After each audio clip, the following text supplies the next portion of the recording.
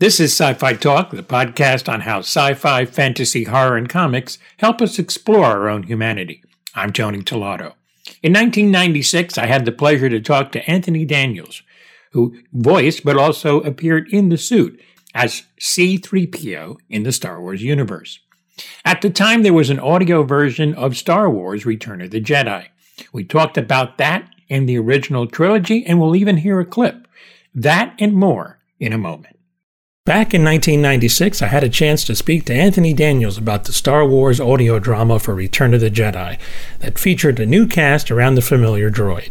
This vintage conversation has a little clip of that episode as well. Let's go back in time. The plan was to have C-3PO as a sort of like a used car salesman type, and that's really what George Lucas had in mind. But the story goes that you sort of talked him out of it because your voice wasn't even supposed to be used when you sort of got inside the costume. I think 3PO talked his way into it, really, because, yes, George did have other ideas for the way the character might be, not only vocally, but also as a personality. And it never occurred to me to play it like that. I don't think I liked that idea very much. So I did my own thing, but I didn't realize how much George disliked my performance until months and months later when I found out just how many actors he'd sort of auditioned to test the footage. And the rest is history, and George very nicely admits now that maybe I did do quite a good job. That costume must have been incredibly hot, especially when you're doing the Tunisian scenes. How did you manage? And actually, as I understood, you couldn't sit down. You had to sort of lay on a board or just to have your meals and all that. Well, it was very hot or very cold. Often in the desert, it was very cold because the air is very clear and clean. And if you see some stills, production stills, you'll see members of the crew in parka jackets and goggles because, we were in sandstorms half the time. And I had nothing but this tin suit with a little sort of cotton undergarment, leotards and so on underneath. So I was pretty cold there. And in the forest, the redwood forest, I was cold because there's a microclimate, very damp. In other scenes, I was okay, but in the worst ones were in the studio in 1976. We had the hottest summer in history in England. And there I was. And I used to come out of there like I'd been microwaved. It was not a great experience. And I was not nice to be near. Of all the three films, do you have a favorite of the three? This is, I know, a hotbed question. I think probably Star Wars is, because it's a neat encapsulated story. It's cute without being cutesy. It has a sense. It's complete. And there's an innocence about it, which possibly is slightly lacking in the second and third, which naturally became more premeditated and so on. Yeah, the second one really sort of took the whole saga in a different direction. I mean, we found that a lot. The gang sort of gets split up for the first time, and bad things happen. Yeah, well, that's life, isn't it? And the thing about splitting people up is that you get different dynamics. For instance, I did have a talk with George about the fact that R2 and 3PO got split up, but it allows you to, in this case, for 3PO to make a major bonding with Han Solo. Obviously, a couple destined to be together for the rest of their lives. And that was interesting. That provided a new dramatic thing, working with Harrison. And, he was very nice and very patient and understood the problems that one was going through and all that kind of thing. But, yes, the story did go off in a slightly different direction. 3PO sadly didn't have a great role to play because it had been very complicated in the first one. So he was left out. And then Irving Kershner just liked everything I did so much. He kept saying, be on the scene, say something, anything. And so, it didn't really have a purpose. I asked George in the third one if he could, give 3PO something sensible to do. Made him king of the Ewoks, for heaven's sake. It worked pretty well. I think probably the third one was the most comfortable to do.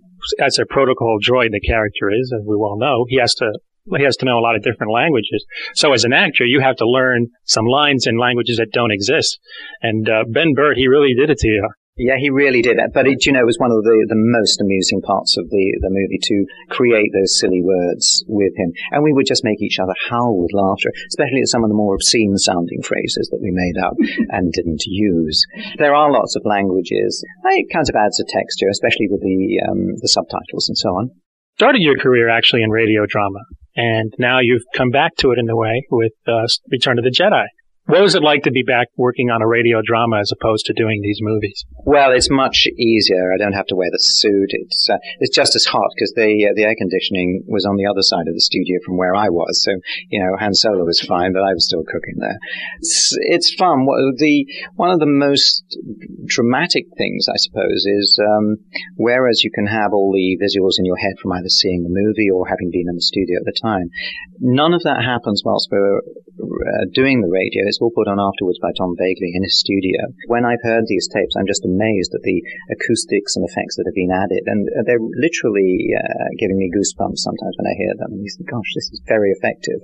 The other major impact is that there is a lot of footage in the radio that isn't in the movie because we have more time. It's 6 episodes, half an hour each. You have maybe 3 times as much ability to speak than you do in the movie. There's only about 20 minutes of words in the movie. So we can explain all sorts of things that we had to kind of leap over in the movie. The first scene of the radio is a scene that should have been filmed. And in fact, I did shoot part of it, but it never got used. And it's not even my scene. It's to do with Luke Skywalker. So the very opening of this will surprise fans. And all the way through, there are extra scenes, extra pieces of information, extra details. And it's very stimulating from that point of view. So I think it's going to catch the audience slightly unawares. They're going to be surprised. More with Anthony Daniels on Sci-Fi Talk in a moment. Let's return to more with Anthony Daniels, and we'll hear that clip from the audio production of Return of the Jedi as well. I enjoyed Joshua Ferndon, I think it was his first role, playing Skywalker. He did a great job. I know the scene you're talking about. I won't give it away. Good for you. I think Josh is absolutely, and curiously, one of the spine-tingling moments I was thinking about was with him in a scene, and he's just tremendously good. Of course, as the only member of the original movie cast there, I guess I felt, would I be able to avoid giving them helpful hints about how to play their roles? If they got into difficulties, I decided I might be standing by. This never happened. They didn't get into difficulties, and Josh was just terrific. Quit jumping, you flat-nosed, sin-headed goon. Yeah, just take the binder's office for 2 minutes. That's all we ask. Come on. Are you two all right? Yeah, fine. Right, Chewie? Except that somebody turned out the lights on me. Can't see a thing. So, here we are together again, huh? Just couldn't miss a party like this. How we doing? Same as always. That dad, huh? Where's Leia? I'm here, Han. Thanks for trying to spring me, kid. You gave it your best.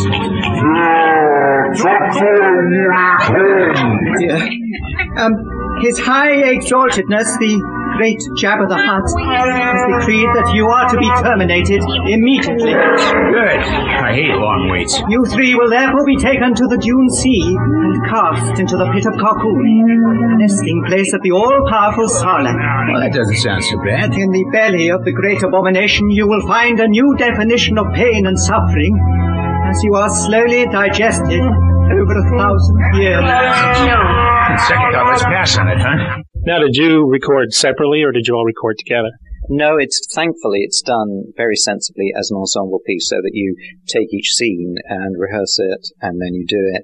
If you make a mistake, you just stop and start again, and somebody edits that little blip out, and that sound is Tom Vagley. So I sound totally word perfect the whole way through, just as I do when I do Timothy Zahn's books, for audio, whatever it is, Bantam Audio. That's not publicity. I sound brilliant, but it's the editor that's chopped out every fluff and flaw. They get very little credit, it's the actors who will sort of bask in this. So we do it as an ensemble piece. You can look people in the eye. You can react just as you would, hopefully, in real life. Not that this is real life. Fans, please remember, this is not real life. Well, you can plug Timothy Zahn's book, audio books. I don't have a share in the profits. Why should I plug his books? No. Actually, I've interviewed Timothy Zahn, and he's a great guy. He'll probably get a copy of this, as a matter of fact.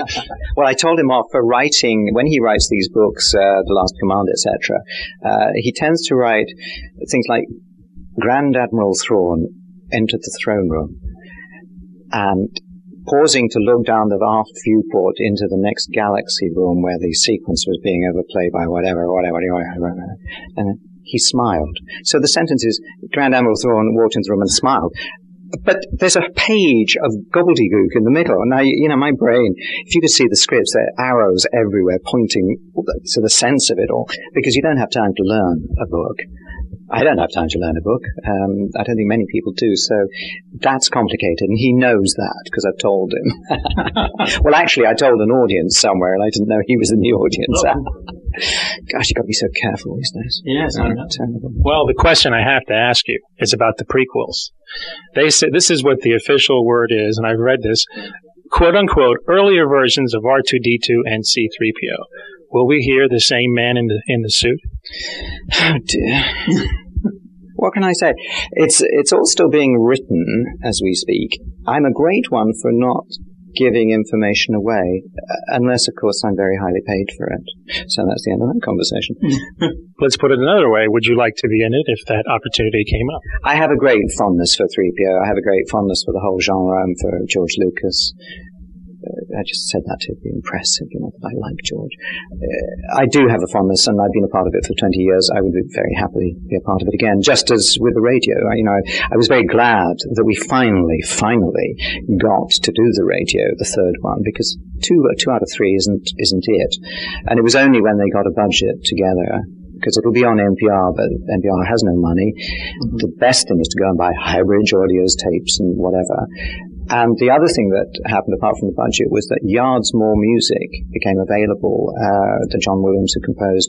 It had never been recorded or published before. That, as I'm sure you know, having heard it, it makes a huge difference. And each episode ends with a kind of symphony, which took me by surprise. We didn't actually have the orchestra in the studio with us. There wasn't room. Well, you look back over the 20 years, would you have ever figured something like this would have happened after putting on a suit and shooting out in the desert in Tunisia? I used to be a serious actor. It's all a bit embarrassing, really.